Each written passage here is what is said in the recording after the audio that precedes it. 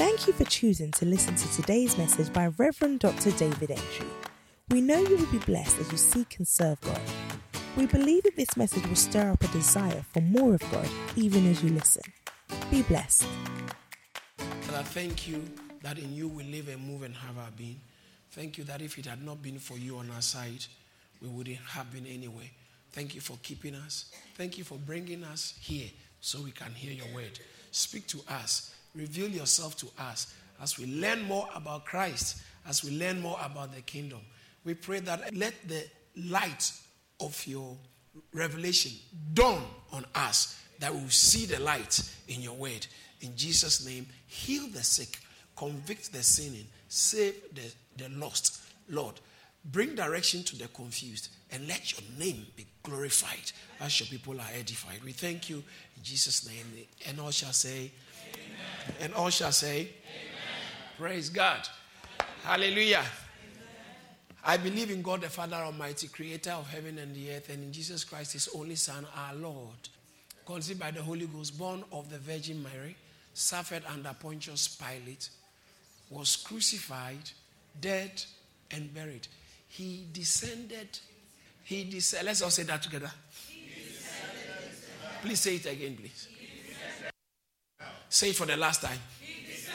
He descended into hell. I would like to cover two. Descended into hell, and then the next statement.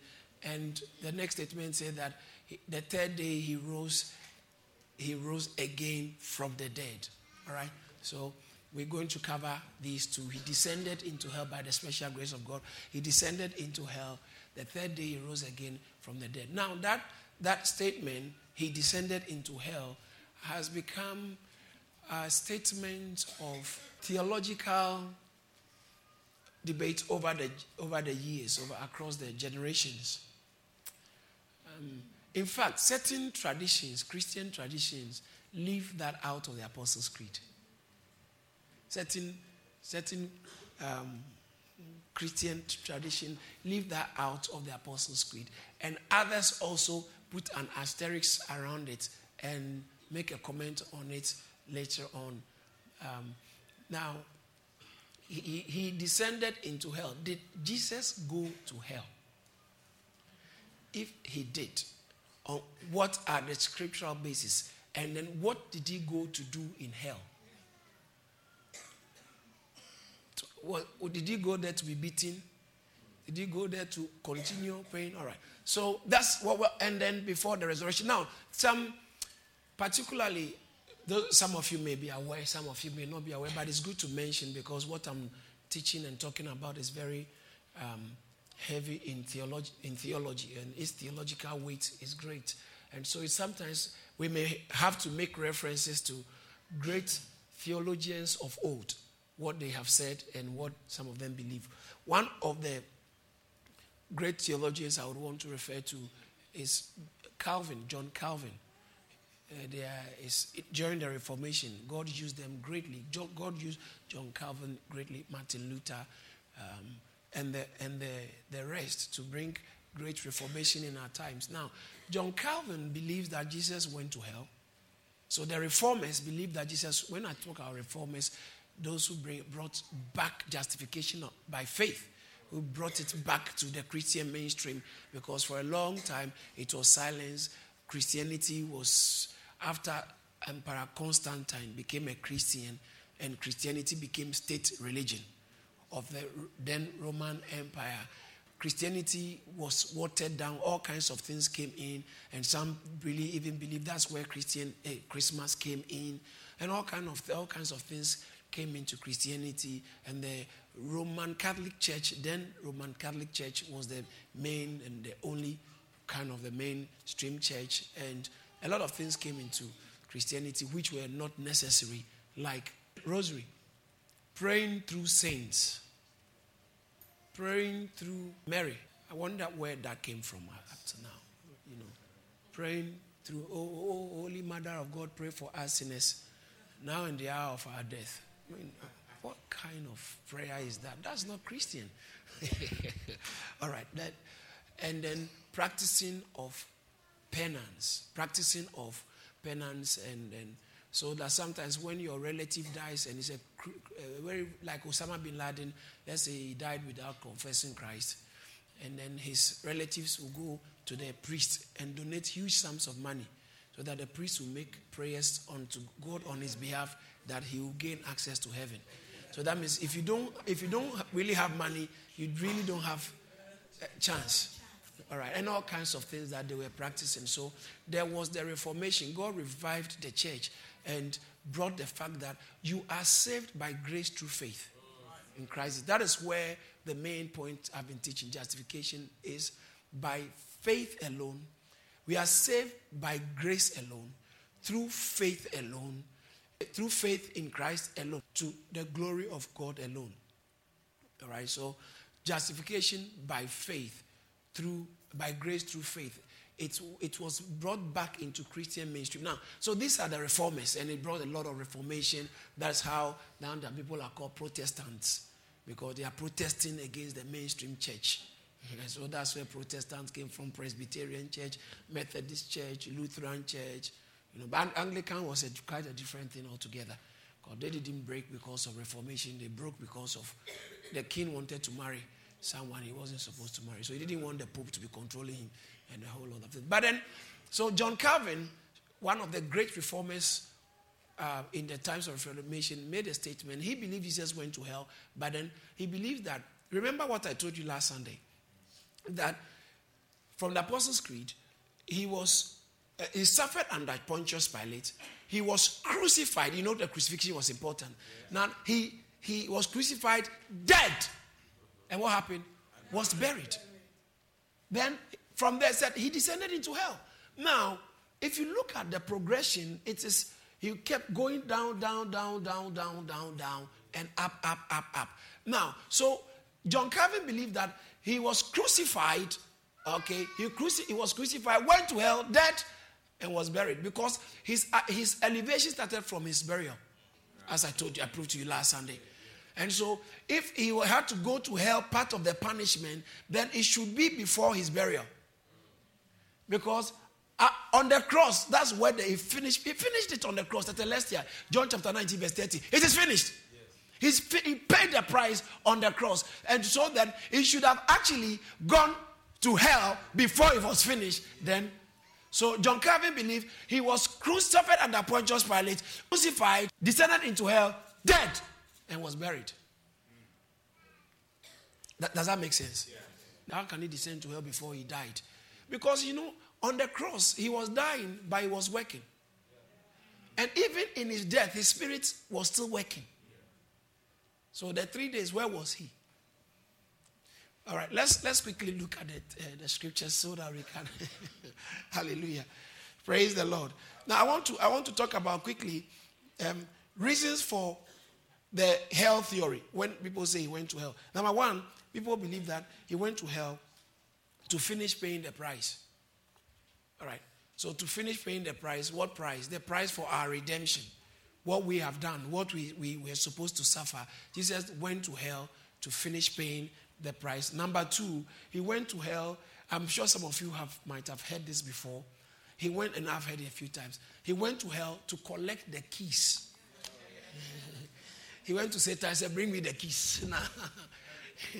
Hand it over to me." He went to hell to go and collect the keys. That's one of the other reasons people give for him going to hell.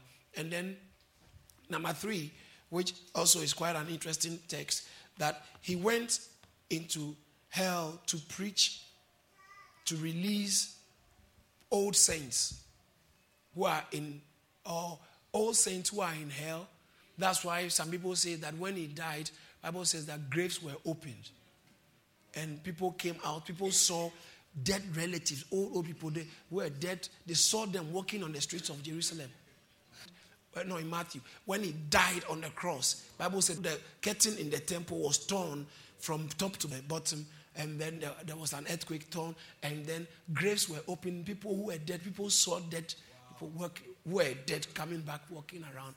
Now, that's not the subject of our discussion, so maybe later we'll go into that. But then, People believe that he went to hell and preached and released them.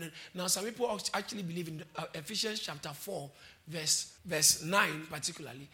Now this, he ascended. What does it mean?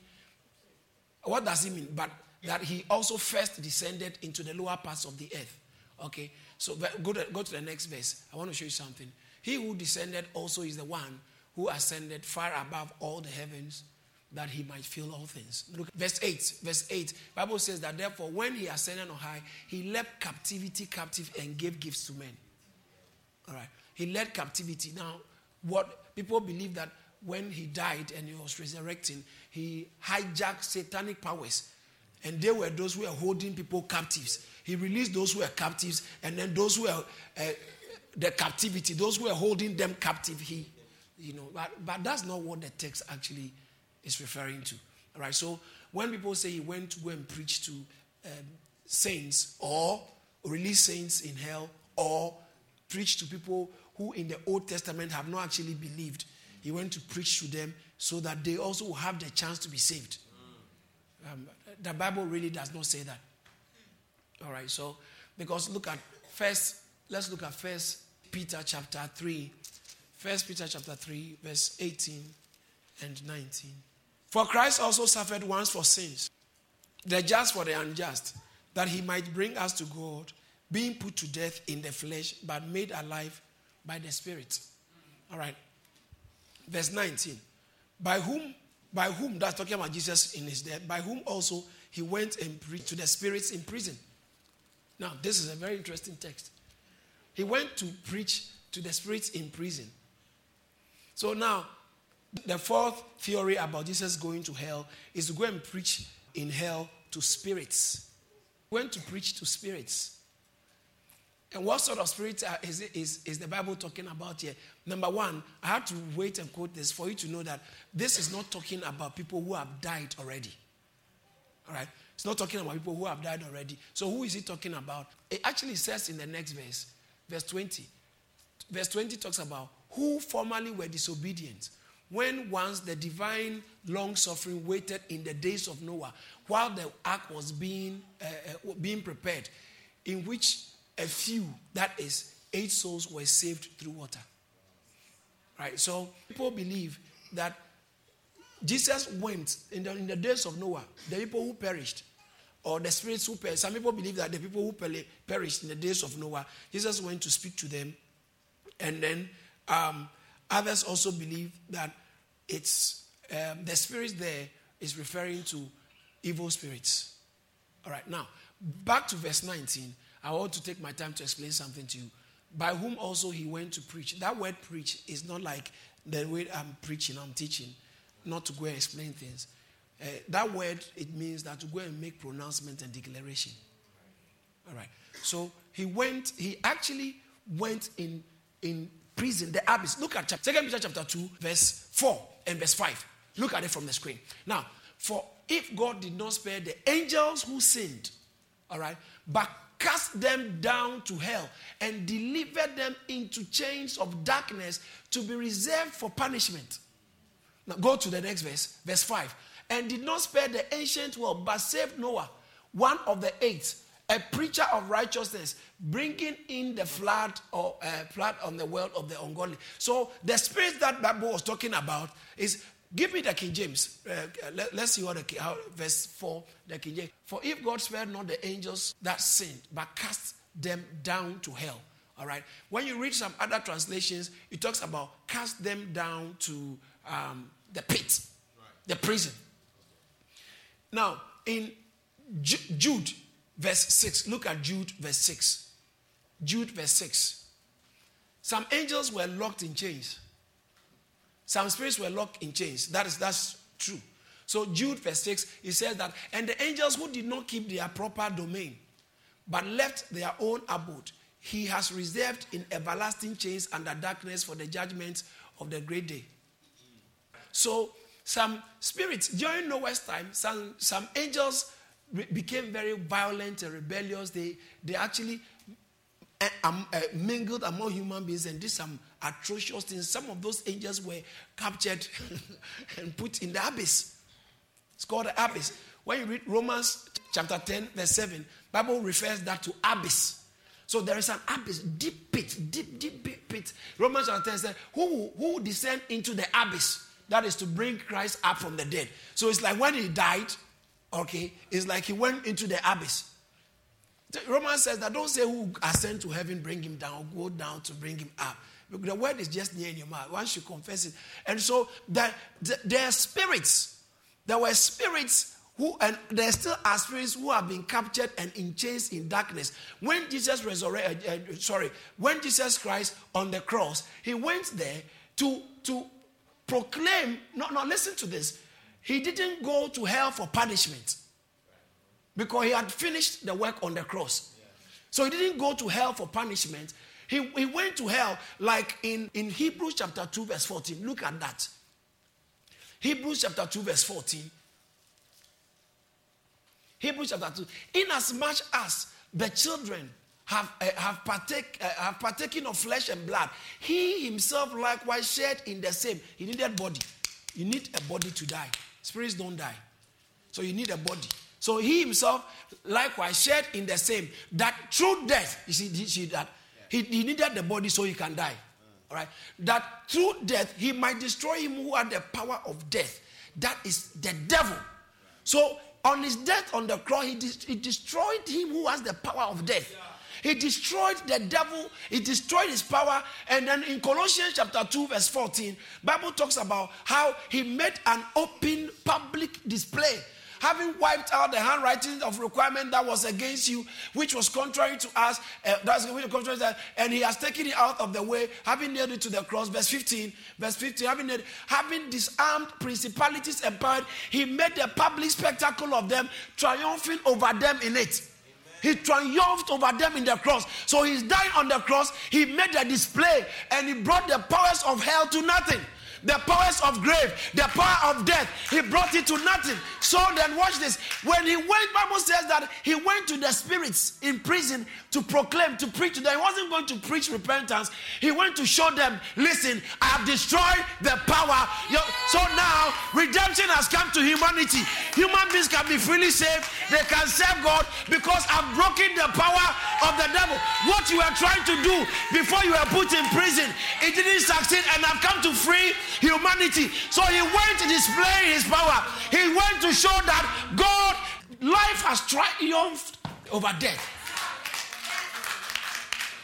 Satan's program, Satan's intention to block you and I from being saved has been foiled, has been destroyed permanently. Bible said that he triumphed, he made a public spectacle of them. He triumphed over them in victory. Hallelujah. Now, so when they say he went to hell, he didn't go to hell to go and suffer. He didn't go to hell to go and suffer.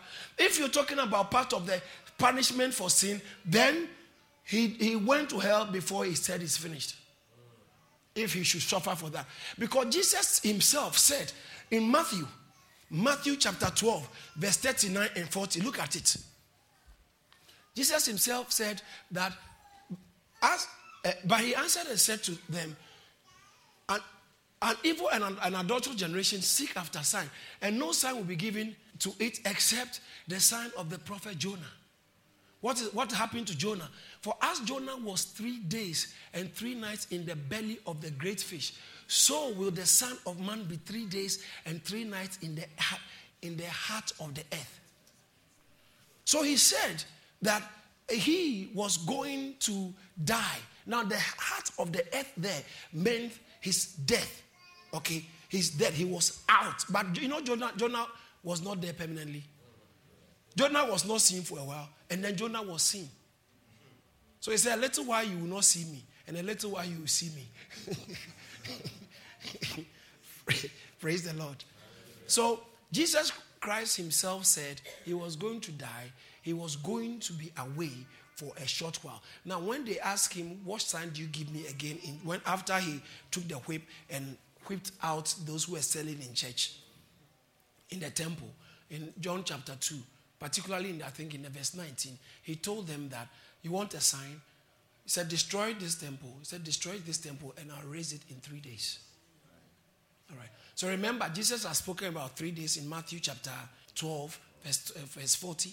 All right. He's spoken about 3 days. And in the book of John as well, chapter 2, he's spoken about 3 days. So I wouldn't have to go back to the third. The Bible said he descended into hell. The third day he rose again from the dead.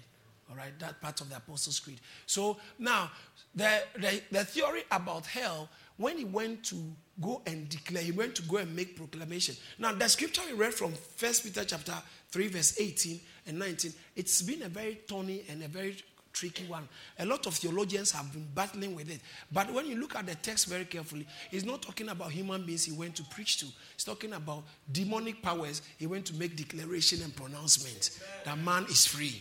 Man is free to serve God. Man is free from demonic control, satanic control, because on the cross, he destroyed him who has the power of death in the mighty name of Jesus. And then in the book of Luke chapter 23, verse 43, on the cross, when he was dying with the thief, he told the thief said that, when you remember me, Lord, when you come to your kingdom, he says, surely I say to you, when? When? Today. Where would you be with me? You'll be with me in paradise. So that stands to imply he was on his way to paradise, not hell. Hallelujah. So he didn't spend, I don't believe fully that he spent 3 days in hell declaring. Because he said, I'm on my way to paradise. He went to hell, made declaration after the cross, and then he met the guy in paradise. Hallelujah. Now, quickly, I like this one. Acts chapter 2, verse 22, 23, 24. Let's read it down as far as we can, because it contains some good stuff for us. Men of Israel, hear this word. Jesus of Nazareth, a man attested by God to you, by miracles, wonders, and signs, which God did through him in your midst, as you yourselves also know. Him being delivered by the determined purpose and foreknowledge of God, you have taken by lawless hands and have crucified and put to death, whom God raised. Let's all say, whom God raised up. Say it again, please. Whom God raised up, having loosed the pains or the pangs, right? The pains of death, because it was not possible that he should be held by it. Amen. So Jesus Christ was raised from the dead. He came back. So when a Muslim tells you Jesus didn't die, it's a Satan's theory. Yeah. And secondly, it's not scientific and it's not historically accurate. Because the historical fact is Pontius Pilate crucified him. Correct, yes. He died. He was dead. They went to go and check. If he wasn't dead, they would have broken his bones. The Bible says that for none of his bones were broken. So he didn't die through that. He died before they got there. That a trained Roman soldier is trained. It's like a paramedic comes or police comes and makes an announcement, declare the person dead. Before they make that, they are trained to check that first. To verify that the person is dead before they go on national television or go to the media and say that the man died in the plane crash or he died in the accident and is dead. No, they have to really make sure. So the Roman soldiers knew what it means for someone to be dead. And they buried him. He was buried. All right, he was buried. So Bible says that Jesus Christ, God raised him because it was not possible. Verse 24 again. It was not possible that he should be held by death. Because he has defied the power of death. So death can't hold him anymore. Shout hallelujah. Hallelujah. Now, in Easter, I was teaching about how when they got to the tomb, the stone was rolled away. Because Jesus didn't need the stone to be rolled away, for him to come out. He didn't need that. Because he went through walls. The disciples had closed, shut the door. They were hiding in the room. Jesus just appeared in their midst.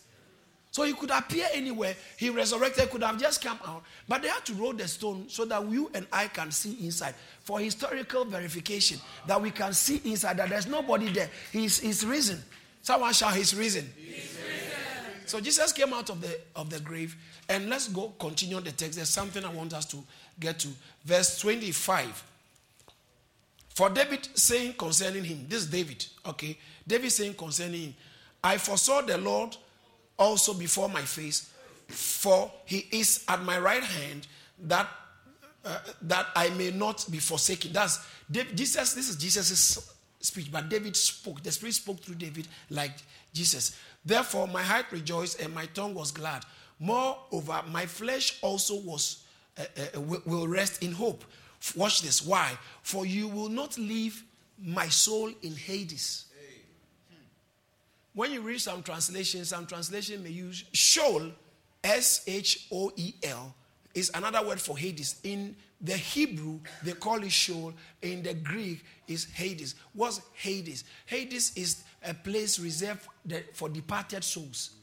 So when people die, that's where some of them, like Lazarus, in Luke chapter 16, verse 22, I think verse 22, Bible talks about how, so it happened. The beggar died and was carried by angels to Abraham's bosom. The rich man also died and was buried.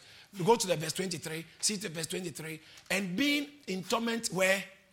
In Hades. Okay, so then it stands to imply that Jesus actually went to Hades. Because from what David is saying, you will not leave my soul in Hades. So Jesus actually descended. He went somewhere, but not to spend 3 days there. Right? He went to Hades. Now, people, before the final judgment in Revelation chapter 20, verse 10 downwards, any people who die who don't know Christ, that's why, like the rich man who didn't know God, he was sent to Hades, and there is torment. People suffer. So the rich man was crying, I'm suffering here. Lazarus. And Lazarus was resting and coozing. He said, Lazarus, can you call Father Abraham? Can you send Lazarus to bring me water? Abraham said, no, we don't do that here. He thought he was still on earth. On earth, you can order some things, they will deliver by courier and order. Say, here, we don't do that here. And he can't come, and because there's a space between us, an abyss or hole between us, so he can't come to you. And all that. So people suffer and get tormented even before hell itself. Now it's called the lake of fire. The Bible says that hell and Hades were all thrown into the lake of fire. All right. So Jesus went to the abyss to go and preach to the prison, to the spirits in prison, to go and declare to them that man is free. Man is free. Redemption is now made available for all men. He didn't stay. The Bible said the third day he rose again from the dead. Okay, so Jesus Christ resurrected from dead because he said, "You shall not leave my soul to suffer corruption." Right, so he resurrected again from the dead. That's Apostles' Creed. On the third day, he rose again from the dead. Jesus resurrected from the dead. He rose from the dead. It's a fact. He rose from the dead. It's a fact. He rose from the dead. It's a fact. Let me give you a few facts about the resurrection because it's very necessary to know about the resurrection. Say he's alive. He's alive. Shout it, say he's alive. He's alive. Shout it, he's alive. He's alive. So when we are just reading Acts chapter 2 verse 24 again, you can see clearly the Bible says that whom God raised up, having loosed the pains of death. Whom God raised up. Let's all say that together. Please say it again. So God raised Jesus Christ from the dead. He didn't stay in the grave. He was resurrected. In 1 Corinthians chapter 15, so now God raised up from the dead. In 1 Corinthians chapter 15, it's a whole lecture about the resurrection. Paul takes his time to make statements and make certain things clear about the resurrection, because in those days there are people who didn't believe, and even in these days there are people who don't believe in the resurrection. Now that's why Paul said, why do you consider it a difficult, incredible thing that God should raise the dead? Why? I think Acts chapter 25 verse 27 or something like that. Why do you consider it impossible that God should raise the dead? Because many people think that God can't raise the dead, or the dead cannot come back to life. All right, in Romans chapter 8 verse 11, it talks about if the spirit that raised Christ from the dead dwells in you.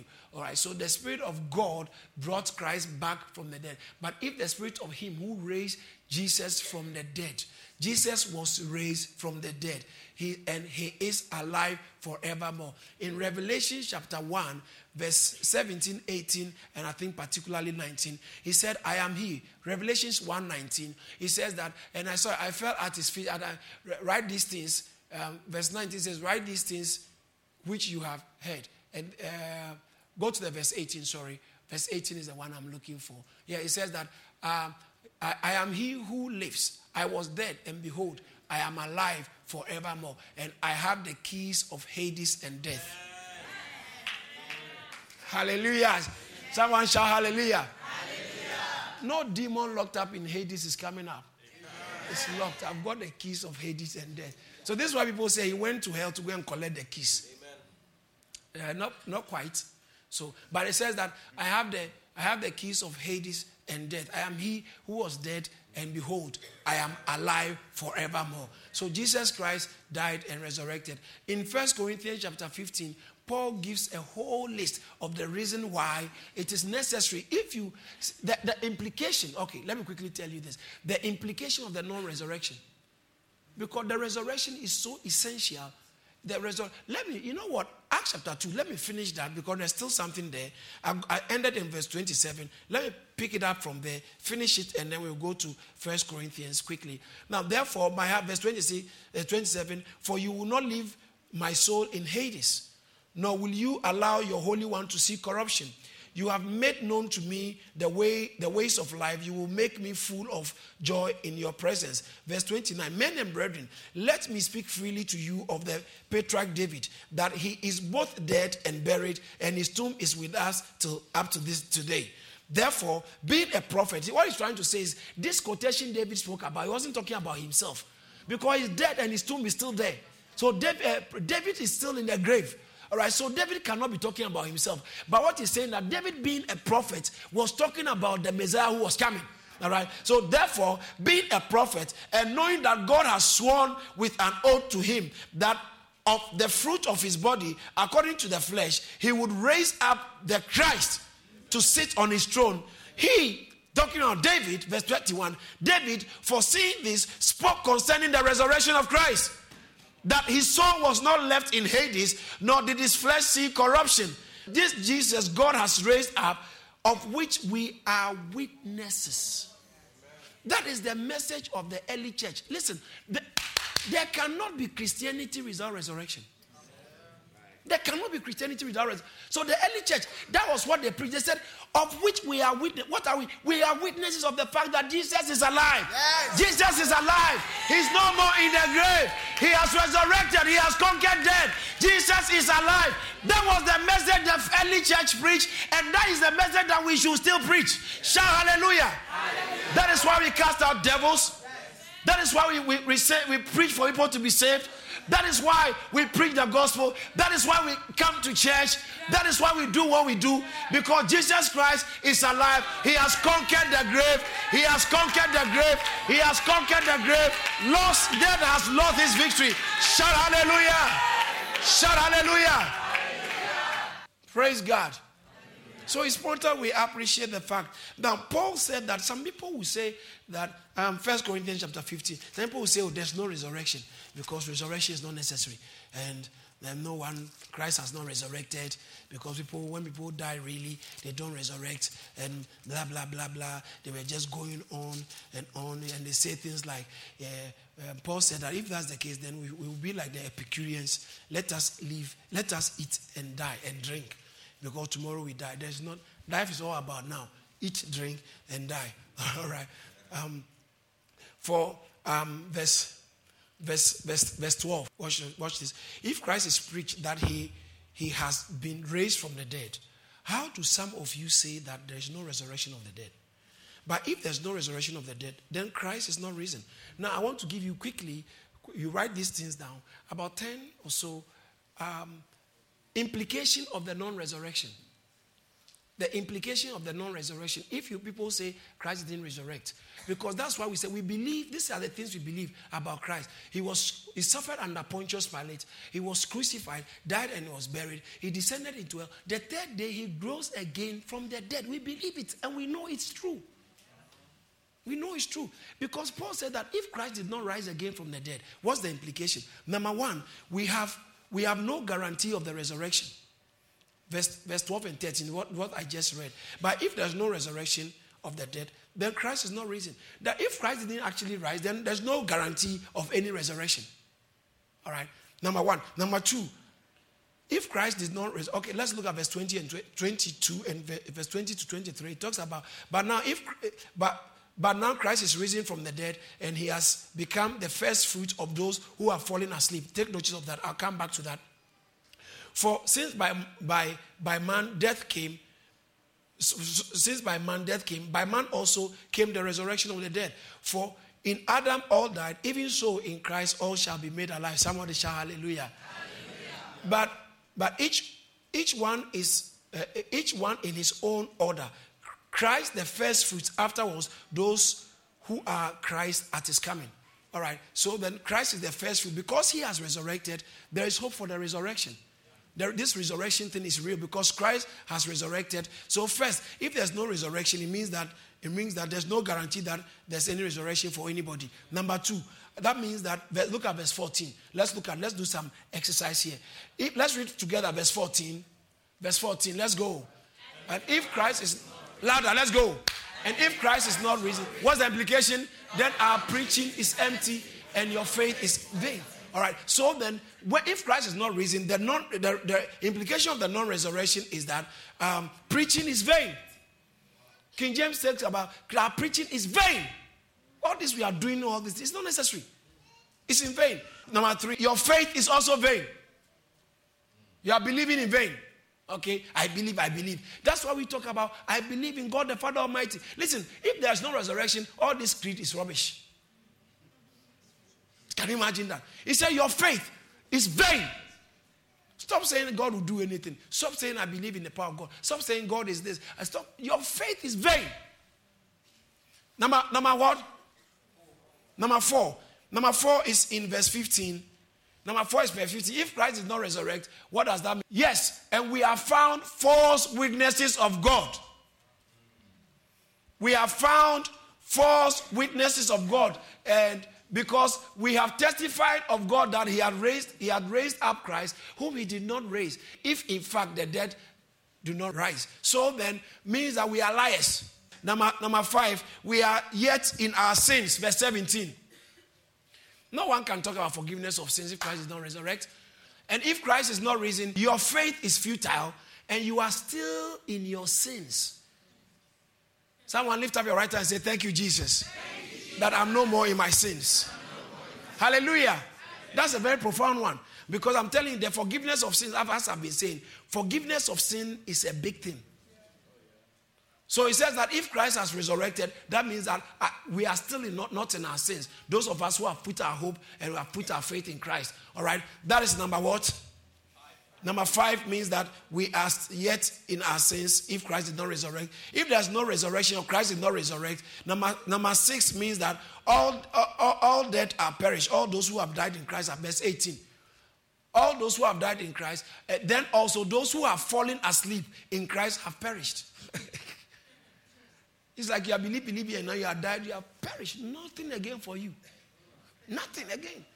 But that means that those who believe in Christ, because Christ resurrected, it's not the end of everything. Hallelujah. When you die, it's not the end. To the believer, death is not the end. Number 7, we have no hope. Verse 19. We have no hope. If in this life only we have hope in Christ, we are of all men most miserable. All right. So that means that we are very miserable. We have no hope. Okay. Because watch this. He said, if in this life only we have hope, that means that we have hope also outside of this life.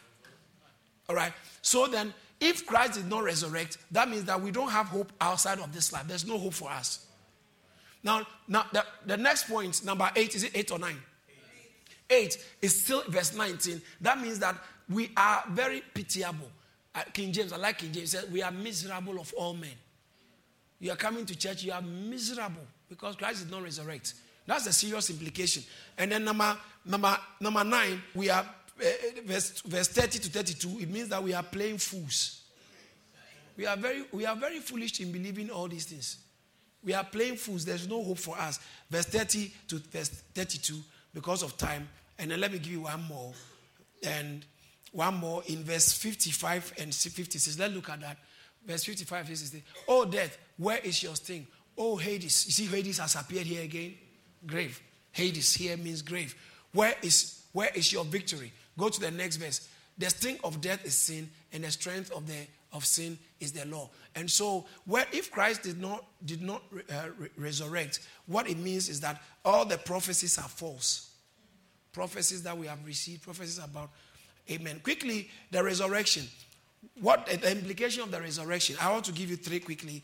The implication of the resurrection. It is, look at verse 21, 20 to 23. We read it earlier on. Let's look at it again because it's such a profound text. But now Christ is risen from the dead and has become what? Has become what? Has become what? Has become what? All right. And has become the first fruits of those who are falling asleep. So that means that he's the first out of grave. The rest of us are coming. Verse 21 continues. Verse 23. Let's look at 23. But each one in his own order. Christ the first fruits. Afterwards, those who are Christ at his coming. All right. So because Christ has resurrected, we shall also resurrect. So that's the implication. Listen to this very carefully. The resurrection of Christ, what it means is that it is not an isolated incident for the benefit of Christ alone. It means that we all will resurrect as well. Amen. We all will resurrect from the dead. And then number two, it means that the resurrection of Christ means that Christ has been vindicated. He was really faultless. If he had sinned, you don't go to the holiest of holies and come back if there's sin around you. That's why the high priest will wear bells around his feet and then there's a rope tied to his feet. If he goes there and he has committed sin without confessing, they will have to pull him because he'll be dead. No one can go there. So, but if he goes and comes back, that means that he has actually finished the job. He's going to do the job. So if Christ had not come back from the dead, that means that he hasn't been vindicated. He was really a criminal and a thief. Praise the Lord. But his resurrection means that he has been vindicated. And then finally, not only that God has vindicated and justified Jesus, vindication there means he's been justified.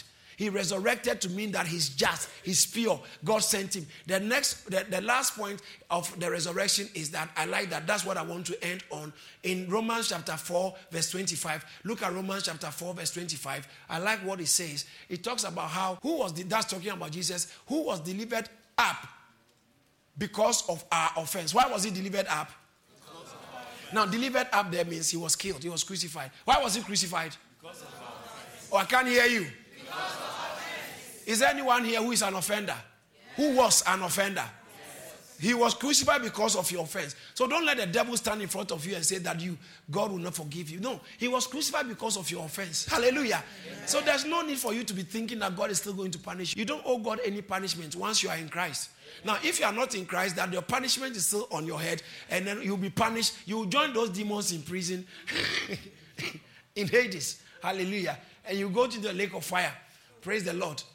Which is hell. And so it says that Jesus Christ was, Romans 4:25. Jesus Christ was delivered up because of our offenses and was raised.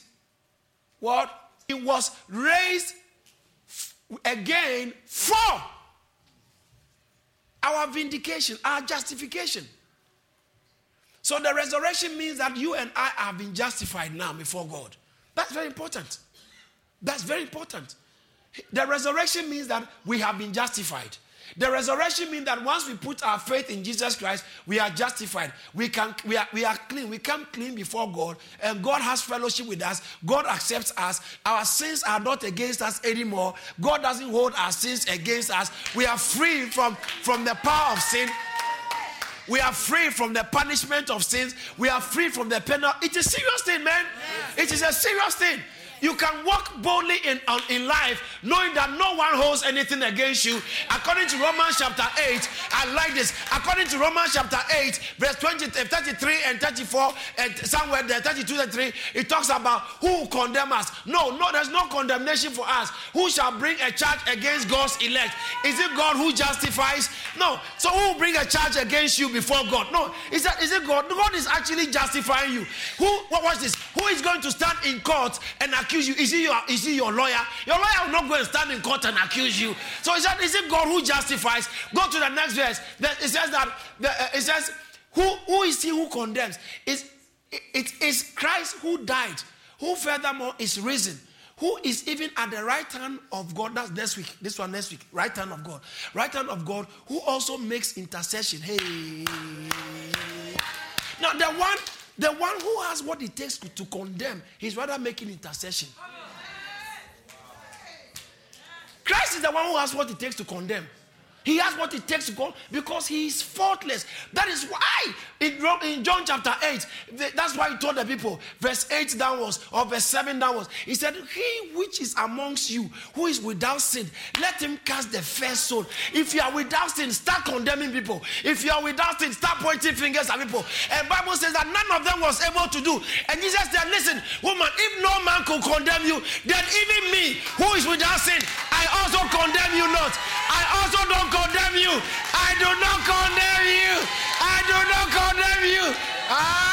And guess what? He raised from the dead. He resurrected from the dead to make a public statement that there is now therefore no condemnation. Romans chapter 8 verse 1. There is now therefore no condemnation. Romans chapter 8. Let's read it together. There is therefore now no to them which are in Christ Jesus. Say there's no condemnation. Say there's no condemnation. Say no condemnation. Why? Because I'm justified. I'm justified. I'm justified. I'm justified. He suffered under Pontius Pilate, was crucified, died, and was buried. But that wasn't the end. He descended to hell. The third day, he rose again from the dead. He rose for our justification. We thank God for using his servant, Reverend Dr. David Entry, to share this awesome word. If this message has blessed you in any way, please spread the word by sharing it and send us an email to amen@charis.org. Remember to stay connected with us on Facebook, Instagram, YouTube, and Twitter for regular updates on what God is doing here at Charis Ministries. Stay blessed.